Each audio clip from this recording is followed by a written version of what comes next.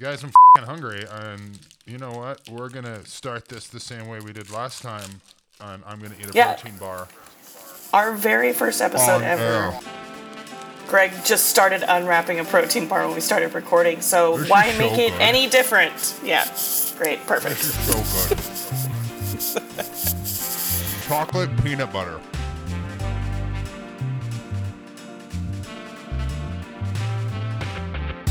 Hello, and welcome to Unsalvageable, a Utah Jazz podcast, part of Nobody's Network.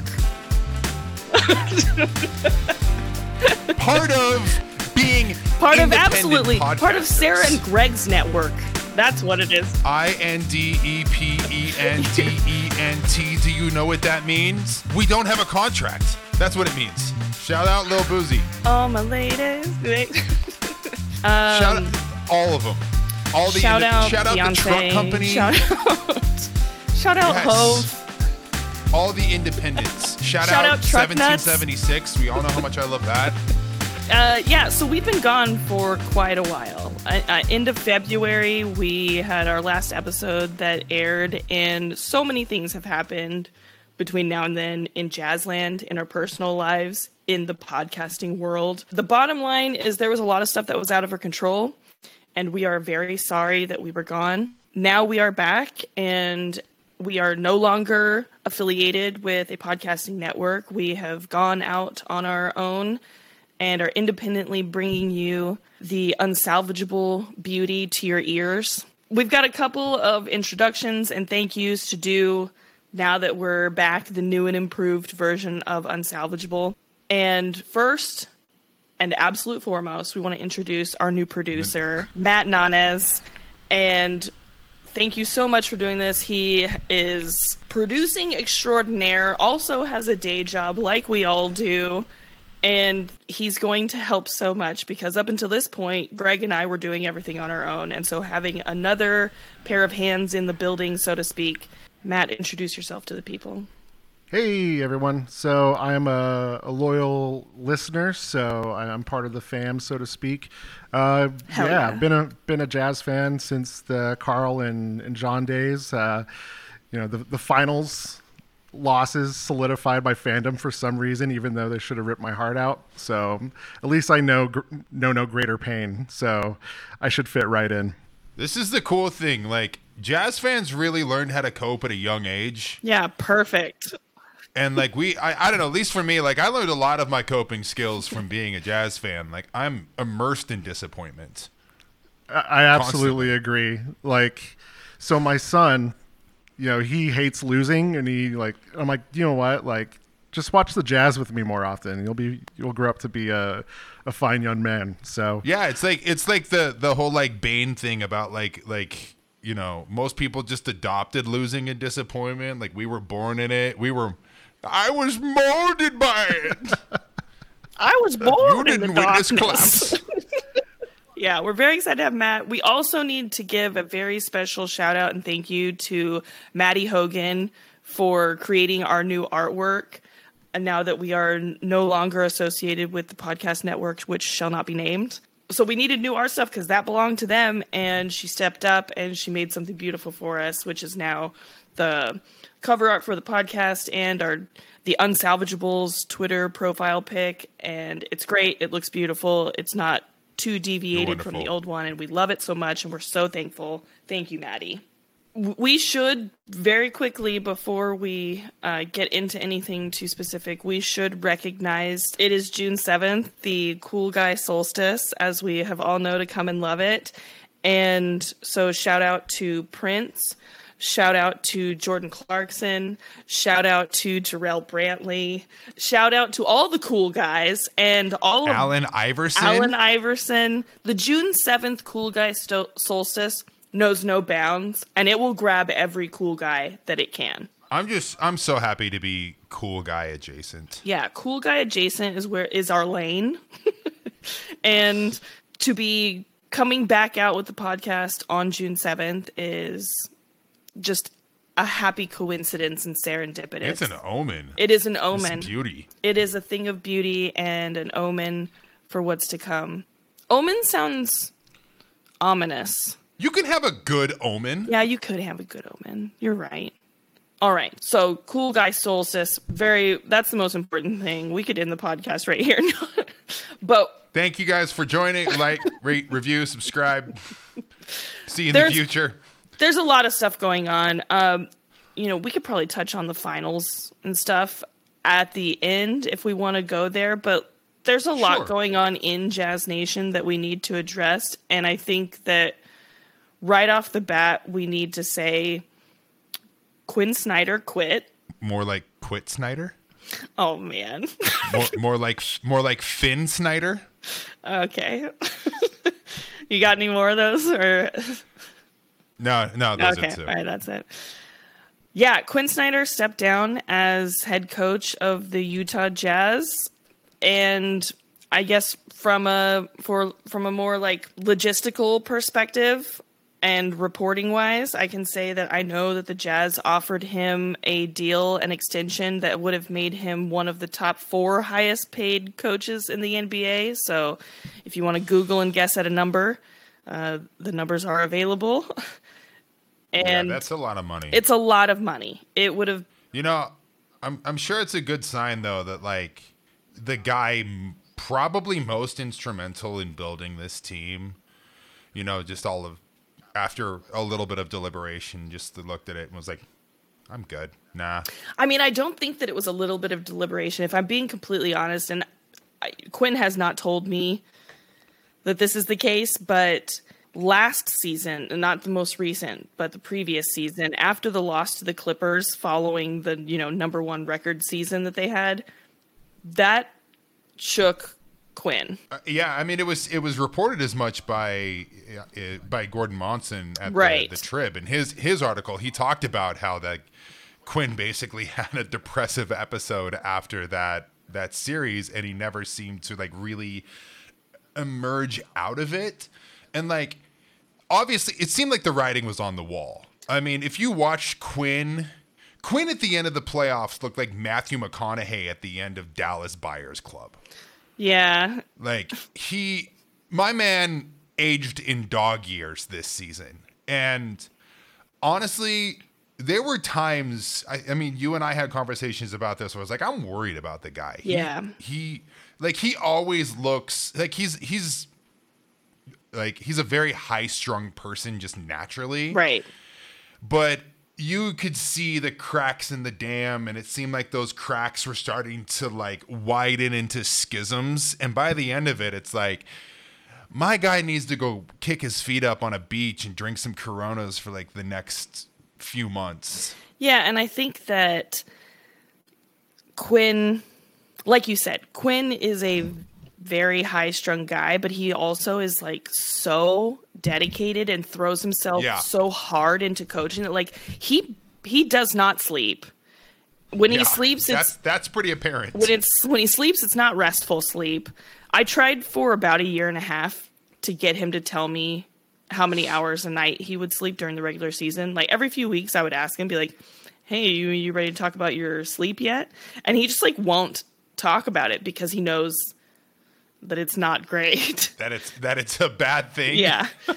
And so, I mean, that on top of like health issues, he had to have a second hip replacement on top. That's a lot.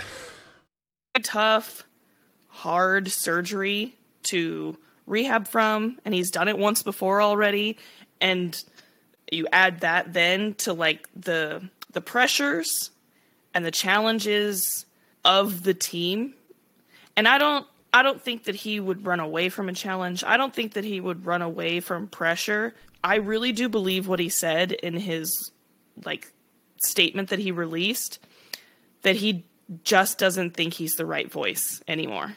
And honestly, hats off to somebody for being that, like having that kind of self-awareness. Especially when you could have just said yes and like raked in many millions of dollars. Yeah. When you're walking away from what was at least 8 figures, like that's generational type wealth. Right. That's like your kids are taken care of wealth. Exactly. And yeah, so I'm with you. I think I think that, again, the writing was on the wall, and it just is highlighted by him walking away from that kind of number. And that, like, you know, and like the position he was, like, again, this was the guy probably most instrumental in building this roster and had as much influence on this team and on this organization as anyone. And that has to be enticing for a lot of coaches, right? Yeah, and it was not easy for him to walk away. No. Because, I mean, today, as soon as he started talking, the first person that he thanked was, like, Gail and the Miller family. And when he looked over at Gail, he straight up had to keep himself from crying. He got super choked up and couldn't even finish, like, his thought. He said, I want to thank Gail and the Miller family for giving me a chance. Super choked up and said, when there wasn't, kind of trailed off, and then said, I'm just thankful for the opportunity. And the you know, the not said words there, the unsaid words, what wasn't said. The underlying message. Yeah, well, the underlying message, what wasn't said there was Quin Snyder was a risky hire. Yeah. Unproven. Unproven. His tenure at Missouri did not end beautifully, to say the least. To put things lightly. There were a lot of concerns and questions about Quin Snyder, but whatever he gave to the Miller family in that interview process, I think probably is what he showed the Jazz fan base over the last 8 years. Like, his dedication and his commitment to trying new things and to, like, developing players. And I think that, you know, I've seen a lot of people on Twitter the last couple of days now, you know, saying like, oh, what's Quin Snyder's legacy? Like, you know, never making it out of the second round of the playoffs. It's like, well, he also, like, built Rudy Gobert, Donovan Mitchell, Royce O'Neal, you know, George Niang. Don't forget about the guys that aren't even on the Jazz anymore. That he got built up. So many people paid. Joe Ingles. Yeah. I mean, Jordan Clarkson. Jordan Clarkson's a different player than he was before he joined the Jazz. Well, and just completely transforming the way the Jazz played basketball, from, like, dumping the ball into the post and, like, having Al Jefferson shoot 35 baby hooks a night to setting records for the most three-pointers both shot and made in a season. Right. You know, like, and completely revolutionizing how the Jazz played offense, especially with, like, the flex motion and and add that to the development of, like, getting Rudy Gobert. If you go back and watch Rudy Gobert in, like, the Ty Corbin era, he looked like a baby giraffe on skates. Yeah, he wasn't ready. No, he didn't. He did not look like an NBA player. Like, you could see, like, the body was there and it was, like, the length, and I was like, oh, maybe there's something intriguing about that. But does this guy actually know how to put one foot in front of the other? Right. And now we're talking about him as, like, what, just about a guaranteed first ballot Hall of Famer? Oh, absolutely. You know? He's a three-time DPOY. Like, he's an absolute first ballot Hall of Famer. And, like, that to me is his legacy. Is, like, it seems to me he ushered in the Jazz to the 21st century. I think he modernized this organization, and we can sit here and take shots about him and, like, whatever deficiencies you want, but I'm not here for that conversation right now. Like, if you put Quin's positives and negatives on a seesaw, it's so incredibly imbalanced with the positives. I think that when we're looking forward then and keeping all of that in mind, the fact that he says, I think that they need a new voice and he knows that it's time to move on, I think that he's right. Like, yeah, I totally agree. I don't think that takes away from anything that Quin was able to do on the positive side if we say, yes, it is time for someone else.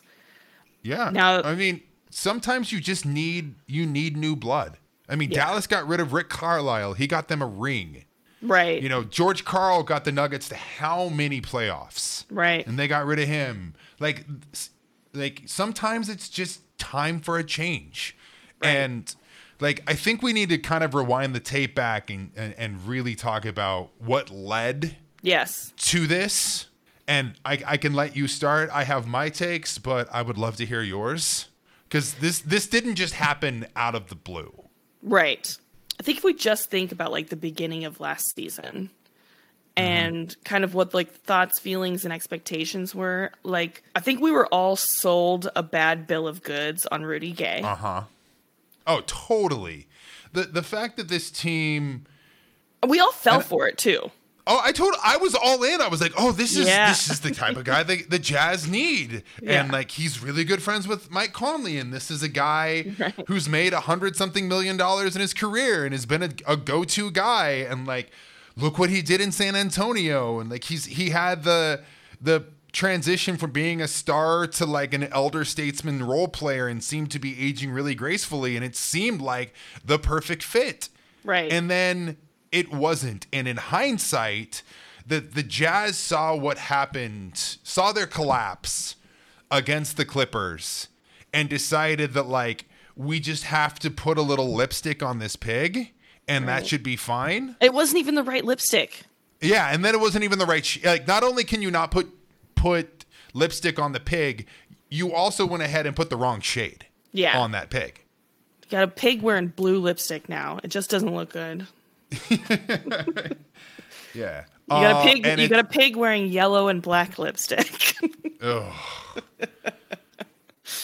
We could talk about that in a different day, but yeah. So I think when we think back, we brought in Rudy Gay, and it was sold to us as like, oh, he can play the small ball five. Think about how that lineup, killed the Jazz with the Clippers. And outside of Rudy Gay, I mean, the Hassan Whiteside thing, I don't really see that as a move that we really have to talk about. It worked fine. It was fine. But like, bringing in someone to back up Rudy is not really, I think, that much of a concern when you think about the postseason, because like you expect for Rudy to play almost all of the minutes. Right. But then also that it was sort of sold to us like, once it comes down to the postseason, outside of Rudy, there would be like some small ball 5 minutes. Yeah, and then that just didn't happen. Rudy Gay, I don't think, played a single minute in the playoffs. No, he did not. Yeah. So like unmitigated disaster, which has happened a lot throughout Quin's tenure. Like guys just not working out. Emmanuel Mudiay, Jeff Green, Ed Davis. Right. Like there's a list there, and like, maybe that is one of Quin's flaws, is that he runs not only does he run an incredibly tight ship, he also runs a very complicated system, and it takes guys a long time to learn, and some guys just never get it. It took Ricky Rubio over a season. Mike Conley's first year in Utah was rough. Granted, he made his first All-Star team in the next year. But again, like there is obviously a very tough learning curve there, and some guys just don't get it. And so you roll the dice there, and sometimes you don't get the outcome you want. Yeah, and I think it also, there's definitely something to be said for the lack of leadership within the players that you have when you lose guys like Derek Favors and Joe Ingles. And I think that there definitely is something to that conversation. But on the other side of that, if we're talking about like how the Jazz fell apart over the last year, they waited too long with Joe. They should have traded Joe, to me, was cooked in the bubble. Yeah, we knew that Joe had multiple years of not playing up to the level that he would in the regular season in the playoffs. There were many years in the playoffs where he flamed out, and it was really bad against the Clippers. And he was bad against Memphis in the series before that. Right. And so, when you look back on it, his value was at its very highest when he was in the running for Sixth Man of the Year with Jordan Clarkson. Mm-hmm. And like, if they had traded him by that trade deadline, then like we might be talking about a completely different team right now, because that could have yielded a much greater trade package. And instead they waited. His stock went down as far as trade value is concerned. And then he blew out his knee 10 days before the trade deadline. Yeah, it was just a comedy of errors. Now the happy accident there, of course, is Juancho Hernangomez. Yes. Who I'm just an unbelievable fan of. Yeah, he's awesome. His movie comes out on my birthday, and I know what I'm doing. Yeah, absolutely. Everybody should go watch Hustle. I'm so excited. Anthony Edwards has speaking parts. Jordan Clarkson's in the movie, you guys. Yes. Like, everyone should be watching this. All the cool kids are going to watch Hustle. Queen Latifah plays Adam Sandler's wife, and that makes me happy. Hell yes. I just like, in my mind, I like to think about like Queen Latifah bossing Adam Sandler around every day, and I appreciate that.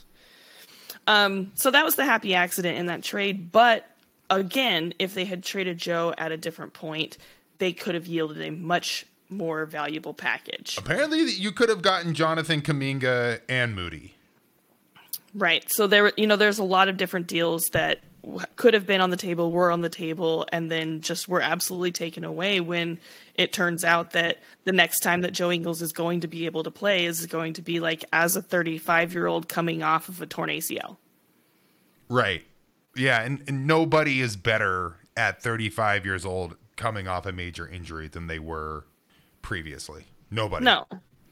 And like, listen, can the aging dudes in the NBA get it done? Yes. Al Horford had an incredible game 1 against the Warriors, but the Celtics did not go into this season thinking Al Horford's going to be the one.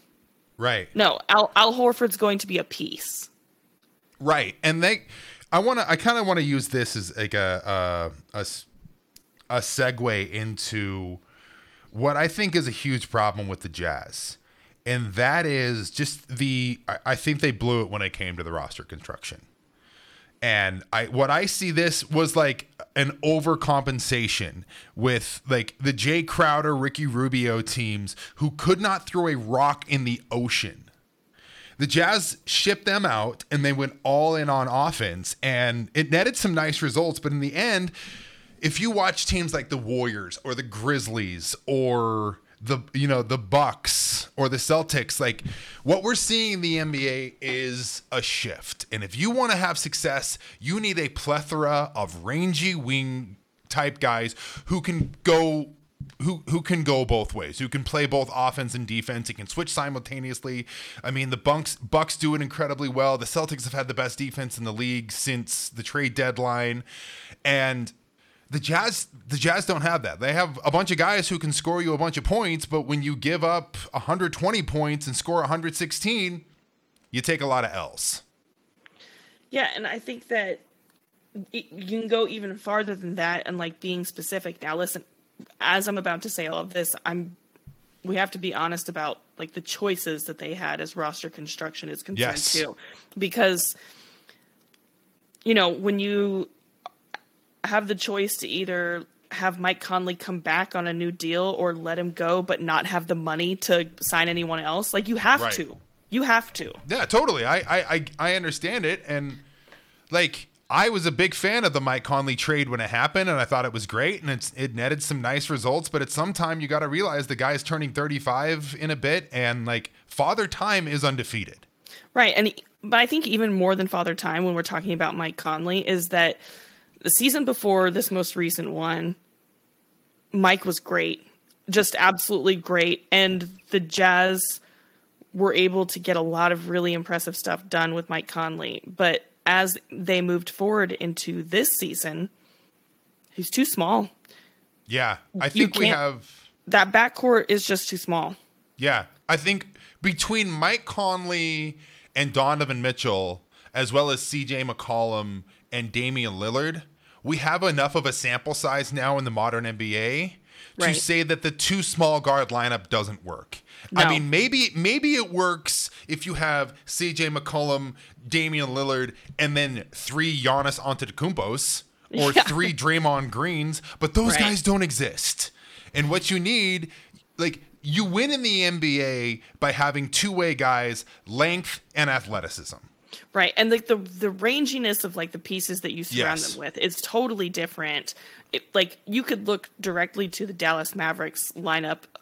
Sometimes they were using like that bench lineup with Spencer Dinwiddie, Jalen Brunson, right? Like that's a small backcourt. Uh-huh. But then next to them you've got Dorian Finney-Smith. Dorian Finney-Smith, Reggie Bullock, Maxi Kleber. Like everyone else is able to switch and able to move and has so much more length. Yes. Where like you're looking at the Jazz and it's like if you've got Donovan and Mike, then you've got like Bojan and Royce, and like those are not as rangy and quick and fast and long as the guys that they were going to be going up against, especially if you were going to end up switching, and especially like if Bojan and Royce had to guard guys that were longer anyways. I also think it's a mentality thing as well.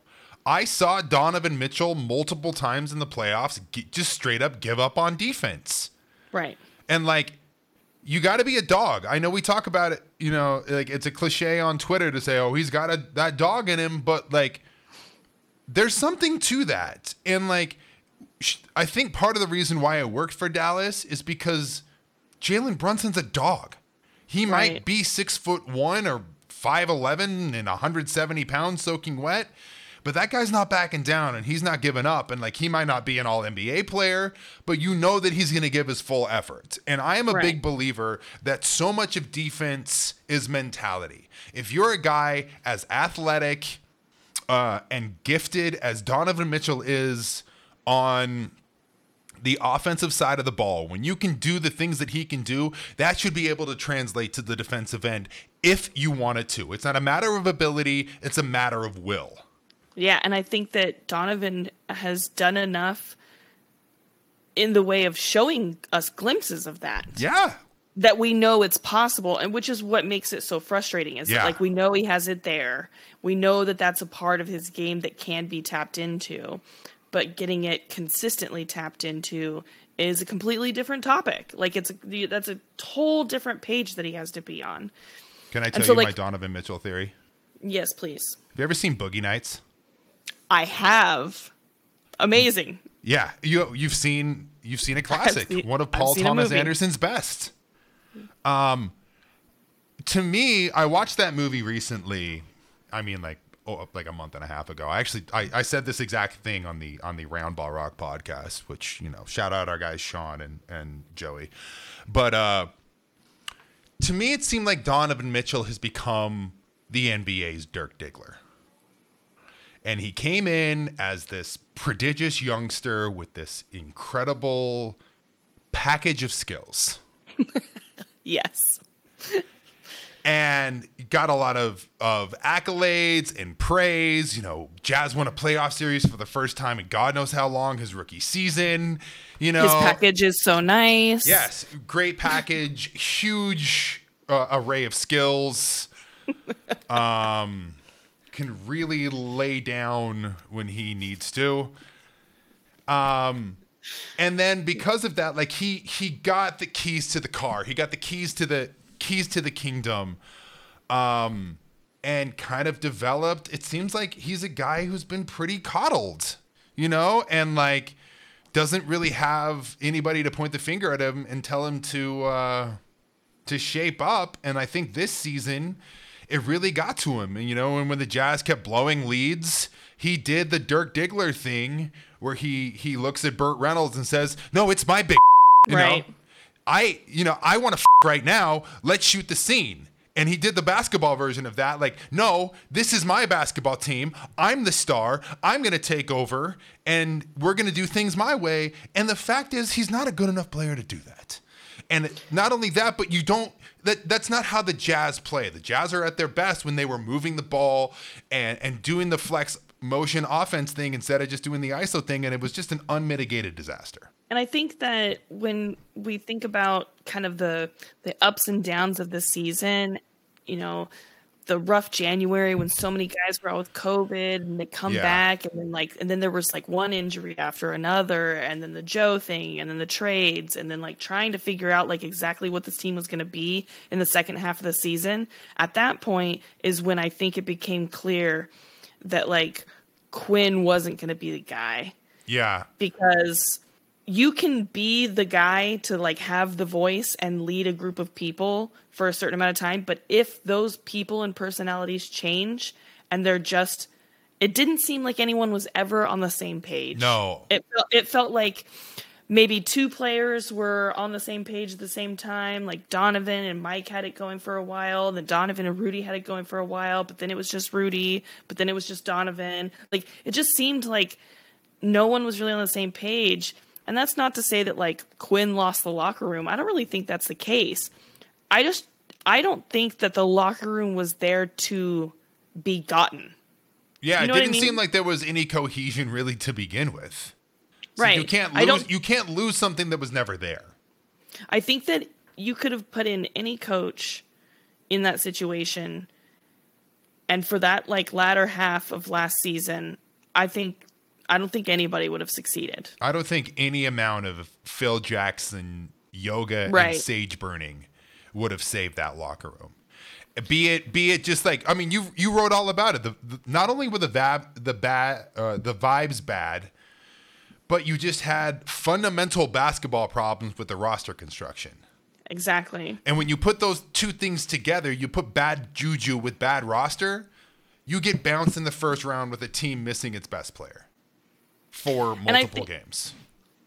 And so if we think about that, like where the Jazz go from here, right? Because like as it stands right now, I think the vibes are probably like at their worst point right now, right? Mm-hmm. The playoffs were bad. They got knocked out in the first round. In embarrassing fashion.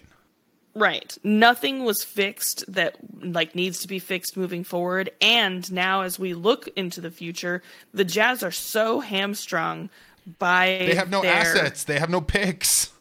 They have no assets. They have no picks. And they have all of their money tied up. They're a luxury tax team. Mm-hmm. And so the only way for this team to get better is through the trade market, really. And listen, I'm of the belief that the Jazz can't really get better if they trade 1, 2, 3 pieces. We talked about it like 5 minutes ago. You already know how I feel about putting lipstick on a pig. Right. I don't think, like, even if we're talking about huge pieces, like even if we're talking about trading away Rudy, right? Yep. I don't think the Jazz get better. It's going to be really, really hard. And not only that, but you have to completely change the identity of this team if you do that. Like, you're already going to have to do that now that Quin isn't the coach. Right. And in my opinion, you know, like Kyle of Brigham Young Money, the other podcast I'm on, we talked about this where he was saying he called into Sam Cedar's show and he used this metaphor about the Democratic Party, which I won't get into, but the metaphor is that, you know, for years he was so frustrated at the Boston Red Sox for just being mediocre, like making the playoffs and then just like getting bounced in the first playoff round constantly, like right where the Jazz are, and not making the necessary changes to eventually get better. And I'm a big believer that you have to follow that same kind of idea where like the Red Sox finally did. They blew it all up. And they've won 3-4 World Series since.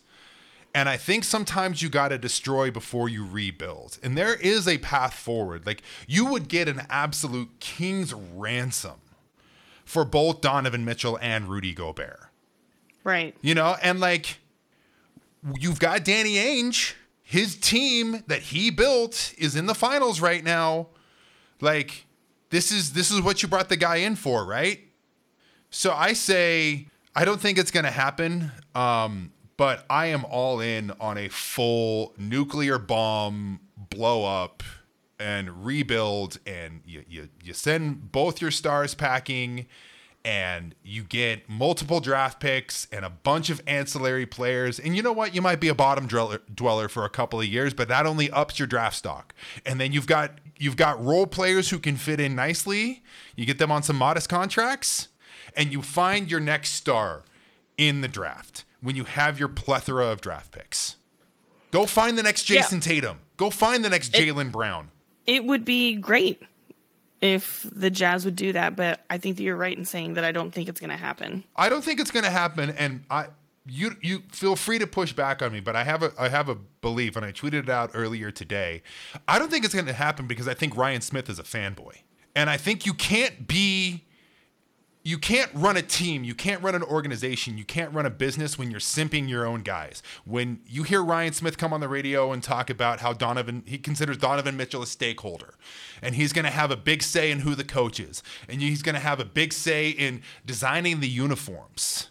which I understand, like, you got to please your guy, but at some point there's got to be some sort of delineation there. There's got to be some sort of line, and it's not your job to be buddy for the guys who play on your team. And you got to be like, you got to be ruthless. You got to do the Jerry Buss thing. You got to do the Red Auerbach thing. And like, that means sometimes you're going to have to like step on some toes and you're going to have to make some guys upset. And what I don't understand is, what has Donovan Mitchell done to deserve this kind of power, to deserve this kind of say? We're talking about a guy who has never made an All-NBA team. He's made a couple of All-Star teams. We're also talking about a guy who's never been out of the second round. And a guy who he's been outplayed by Jamal Murray and Jalen Brunson in playoff series. Two guys who have never made All-Star teams. I mean, the thing is that like, you're looking at this as a fan who's been invested in this team. Yeah.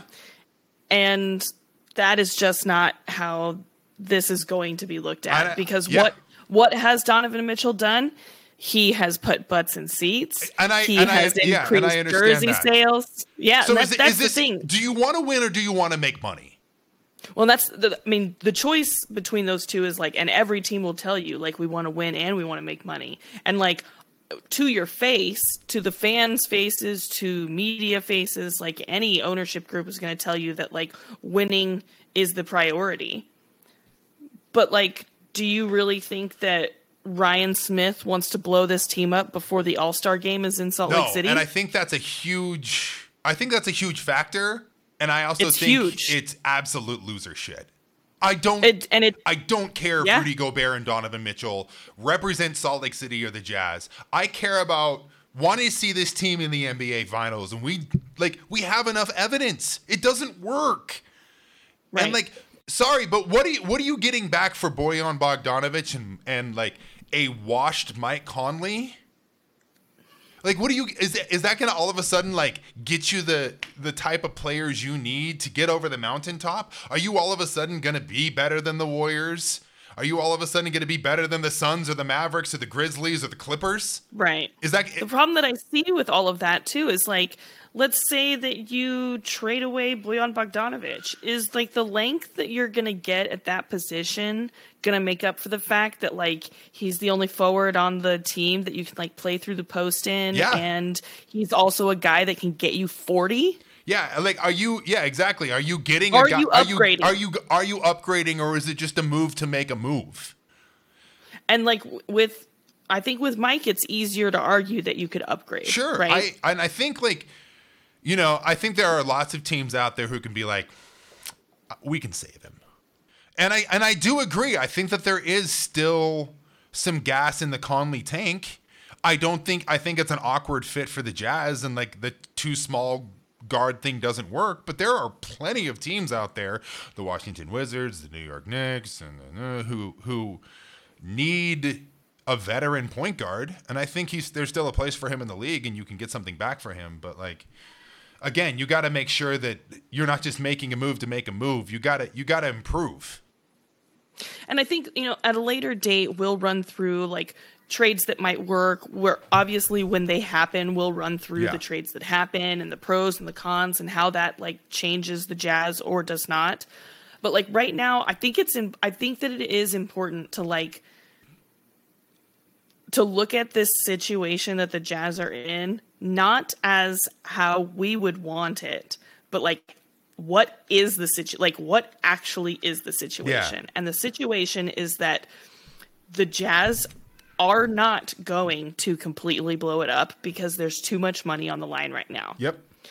And so the possibility of them upgrading is going to be so dependent on what kind of trades they're able to get done.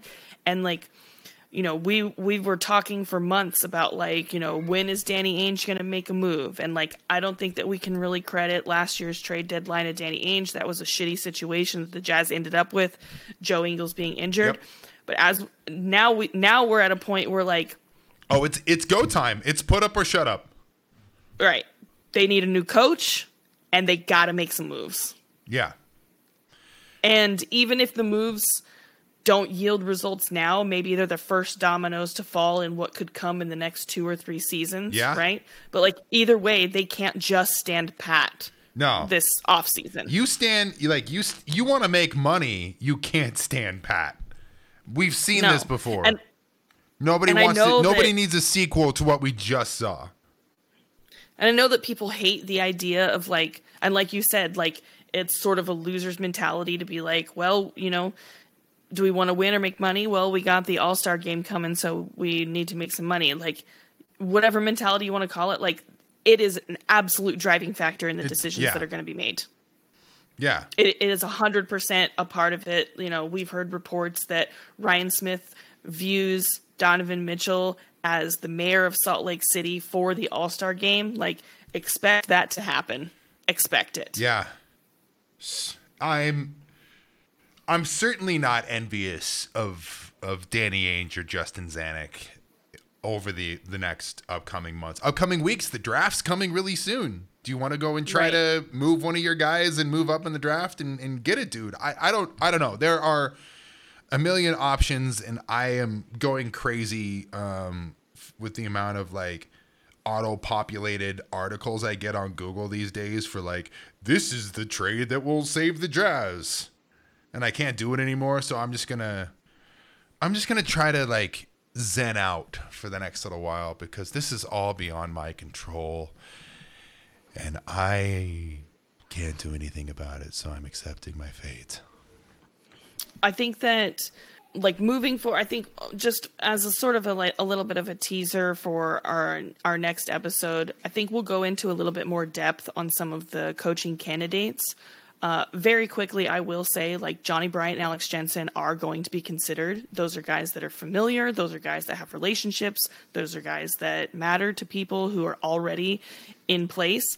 That being said, that's not a guarantee. Terry Stotts is also rumored to be considered. He spent some time with the Jazz last season, just kind of looking around, taking a tour, basically. That's also not guaranteed. Some of the outside names that have been mentioned, including, assistants from other teams. One of the ones that kind of stuck out to me a little bit that was mentioned is Kevin Young, who is lead assistant for the Phoenix Suns. He was an assistant under Brett Brown with the 76ers. And so I know Kevin, and I know what players think about him and how he interacts and kind of the respect level that he has gained. And I mean, Monty Williams pretty much poached him as quick as he possibly could when he got a head coaching job. Kevin is very well respected and also has ties to Utah. And so there's a lot of names that we could go over. I think that the one thing that we do need to focus on today, though, is that Donovan Mitchell is going to have a large say in that. And the story that was leaked to Woj, which the way that these things work they are very purposely done. And the story said that Donovan Mitchell was disappointed and unsettled when he found out that Quin Snyder was not going to stay with the Jazz. That can be taken in any number of directions. You know, disappointed because he thought that Quin was going to be there, because he respected Quin so much, because he was probably one of the only players that really gave him an endorsement after the Jazz left the playoffs. Also, disappointment could be that maybe Quin didn't really seek out Donovan's input. Yeah. Right? But I mean, I think that Quin made it clear that like this was Quin's decision. Like it was for him. It wasn't about money. It wasn't about challenges. It wasn't about the team. It was Quin wanting to leave. And so when I read that Donovan's camp has said that he's unsettled and disappointed, what that means is that somehow he needs to be made to feel not unsettled and not disappointed, which means he wants to pick the coach, right? Yep. And the star player of any team having a huge amount of input on who the coach is going to be is absolutely not new or unique to the Jazz. That, I mean, just very recent ones that don't include LeBron James, right? Chauncey Billups is in Portland because of Damian Lillard. Yep. Jason Kidd is in Dallas because of Luka Doncic. Like, this happens all the time with star players. And so, and I think that there's good and bad in that, right? Like, maybe it gives a player too much power, but also, like, you want those players to be particularly happy. And so if you're able to get a good, solid coach who also makes that player happy, then there's nothing wrong. Yeah, but but therein lies the challenge. You got to get a guy who can come in and change the culture and start winning and improve, and make your main guy or main guys happy. And that's a real tall order. And how many times have we seen good coaches go somewhere and fail? All the time. So again, do not envy the Jazz front office this offseason whatsoever. But I'm certainly rooting for them and their success. And then, the Jazz today at their press conference, Ryan Smith and Danny Ainge both said that the search for the coach is going to be exhaustive. There's no pressure to do it before the draft or before, the offseason really gets underway in earnest.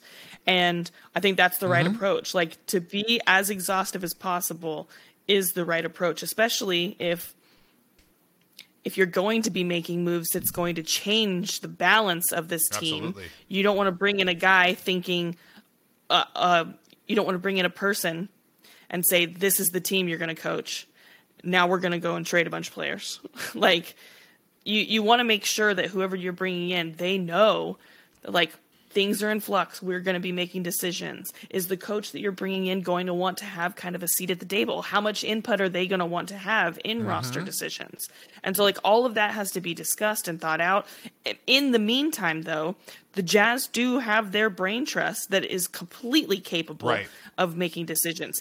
If anyone out there in Jazz fandom thinks that the Jazz need to make this hire before the draft, before free agency gets underway, then, like, why? There are so many more problems in that case. Then, like, if you don't think, like, what was the point of bringing Danny Ainge in? What's the point in keeping Justin Zanuck and all of his contacts? Like, you have got people who are completely capable of making these decisions, and if they're not, then we need to tear this team down from the top bottom. Like, if that's all the the way case, down. Just move the team to Seattle. We're all screwed. Yeah, exactly. So, and with that being said, like, moving forward, we do have the draft coming up June 23rd. Jazz don't have any picks. They could absolutely deal their way into that. I don't know if it's going to happen. I really don't. Yeah, that's the thing. Like, the Jazz do a pretty good job at keeping things close to the vest. And I think your guess is as good as mine as far as what ends up happening. I don't think I'm going out on a limb here, but I think moves are obviously going to be made this offseason. I think trades are going to happen. It's just I don't know what those trades look like. And again, I can't read another trade rumor article without my head exploding. So I'm not going to do that. Yeah, you're right. Absolutely, there are going to be moves that are going to be made. I would be shocked if Rudy Gobert is on this roster at least by the trade deadline. Yeah. I would actually be pretty surprised if he's on this roster to start the season. I would be as well. But if he's on the roster to start the season and then they don't trade him this upcoming season, that would absolutely shock me. Yeah. And I hope wherever he goes, he can, develop some sort of skill set where he doesn't have to get guarded by Jalen Brunson in the playoffs. He can spread his 7'9" wings and finish fly. over a point guard. I hope it. I mean, again, I don't have any hard feelings, and I'm happy for Quin. I hope he gets the rest and the reset that he needs. Thank you so much for everything he's done for the franchise and moving it forward and kind of ushering it into this new era of basketball. Like he's left a pretty indelible legacy. And I think if in a couple of weeks or months we're talking about Rudy Gobert moving on, I share the same sentiments. Yeah. And I just on a personal note for Quin Snyder, like I've covered a lot of NBA coaches, and I mean, probably right at the level of Steve Kerr, I would say, like the amount of care that he had every single, like he cared so much about every tiny thing. And like, he loved when things were going bad to be able to be there with the guys. Like he enjoyed the ups and the downs, and he cared so much about every move. And it was an absolute privilege to cover him and to hear him talk about basketball and to have conversations with him off mic about basketball and about anything else. Like he has been an absolute joy and a privilege to cover. And there's not a lot of coaches that I think would make local beat reporters feel like they were so much a part of what was happening. And so I appreciate him forever for the way that he included us. And, you know, the last thing that we have on our outline is, you know, what do we want to see happen? And again, I'll just reiterate, what I would want to see happen is an absolute blow up. Yeah, and right? I'm want to right see there the with roster you. Torn down. Drop an Right. H That's what we bomb on want to this see team. happen. Sell have a fire sale. Right. So more realistically, because I don't think either of us are going to get what we want, right? I think more realistically, what would we like to see happen in the realm of possibility, right? And so I would like to see the Jazz make trades that don't come to us as false advertisement. I would like for the Jazz to, and if those trades can't be made, I don't want them to just make trades, right? I want them to actually make moves that feel like they're going somewhere. And that could mean so many different things, whether it's a player that like seems like an upgrade or that seems like they have a future. But it could also mean just trades for players that don't really move the needle, but also have like expiring contracts, right? Like if we're actually going to plan for the future, it could go in a lot of different directions. And I just want to see a plan. Yeah. And building off of what you're saying, I want to see some acquisitions, some trades for players with some nasty. I got so tired of watching the Jazz get punched in the face constantly and then just withering. Right. And the answer can't be Hassan Whiteside. It can't be like your backup center. The Jazz need major like starter level guys. Get me a Marcus Smart type guy, a Marcus Morris. Give me a nasty dog type guy. And, you know, again, if the Jazz are going to keep Donovan, which writing's on the wall there, you got to move in the point guard. Absolutely. And then you got to go out and you got to get a dog as your shooting guard. Yeah. You got to go and get a Drew Holiday, a Marcus Smart. Like, I know those guys are under contract. Those are not guys that we're getting, but we need someone in that mold. I really do think that Mike Conley is probably going to be the first ball to drop. Yeah. Well, and we were already hearing rumblings all over that. Like there are, again, lots of teams who need a veteran point guard who would be willing to give up some nice players to acquire a guy with Mike Conley's resume. Right. Yeah. But yeah, I want to see thought out moves that are going to improve this roster. And I want some nasty, and I want Donovan. Stop pretending Donovan's not your point guard. He's been your point guard for 2 years. Come on. Stop it. Right. Make the move, and then go out and get the length. Go out and get OG Anunoby. You know? Something like that. You have to have more legitimate players on the wing, because like as the Jazz have been going through the last few seasons, they've been kind of, you know, toying with the, Donovan and Mike are both our point guard. No, sort that of thing. doesn't No, work anymore. Donovan's got to be the point guard, and you've got to have legitimate wing players. Yeah. I mean, the best example is the Celtics when they were both toying around with Marcus Smart and Schroeder, and then realized, like, no, Marcus Smart's our guy, and we're going to go out, and we're going to move Schroeder, and we're going to move Josh Richardson, and Smart's our point guard, and we go out and get Derek White.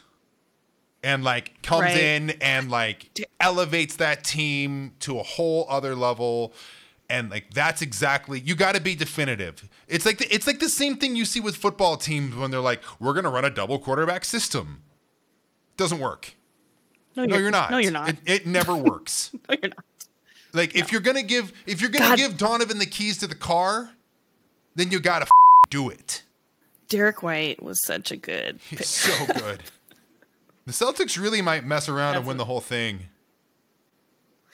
My prediction is Celtics in 7. You got one? I think I'm there with you. I love this Celtics team. I would love this Celtics team if it was in any other city than Boston. Yeah. It's not. It has nothing to do with the roster, and I also think another thing is that, like, can't be understated. The two biggest winners of the trade deadline this year were the Celtics and the Mavericks, and so much of it was just addition by subtraction of, like, getting rid of Schroeder and Ennis Freedom and Porzingis. Do something like that if you're the Jazz as well. This Jazz team needs a total vibe shift. When we were watching the Celtics, or for anybody that was watching the Celtics through October, November, December, it did not feel good. Terrible. It felt like a bad vibes team. But then there was such a buy-in and shift. And certainly the trade deadline had a little bit to do with that. But it started before the trade deadline because, like, post-Christmas, like, they had the best defensive team in the NBA all season. That was not because they were good early in the season. It was because they were great. Because they became elite after Christmas. Right. And so when I'm thinking about the Jazz, I'm thinking, I just want everyone to be as committed as those Celtics players were to really making a difference. And like you said, it's so much about attitude and mentality. And, we've heard Jazz players say it all season long for multiple seasons that they want to do better, they need to do better, and, like, that they're committed. And we've heard all of the right things, but at this point, it felt like lip service because the attitudes and the vibes did not match the words that we were hearing. Why it's on the other side of things. It's why I give Steve Kerr so much credit too, because, like, sure, he's got his guys, he's got Draymond, he's got Clay, he's got Steph, he's got his cornerstones, but they totally retooled, and they went out and they got Andrew Wiggins, who was a huge question mark, and Otto Porter, and, brought up their young guys in Poole and Kuminga and Moody. But the thing is, he got all those ancillary pieces to be able to buy in. And that's such a huge skill. And that's what the Jazz are lacking. Like, I don't, if they keep their guys, let's say they do hypothetically keep both Rudy and Donovan, like, I think we'll get buy-in there. But you got to get everybody there, and you got to get everyone on the same page. Exactly. And it's a tall order.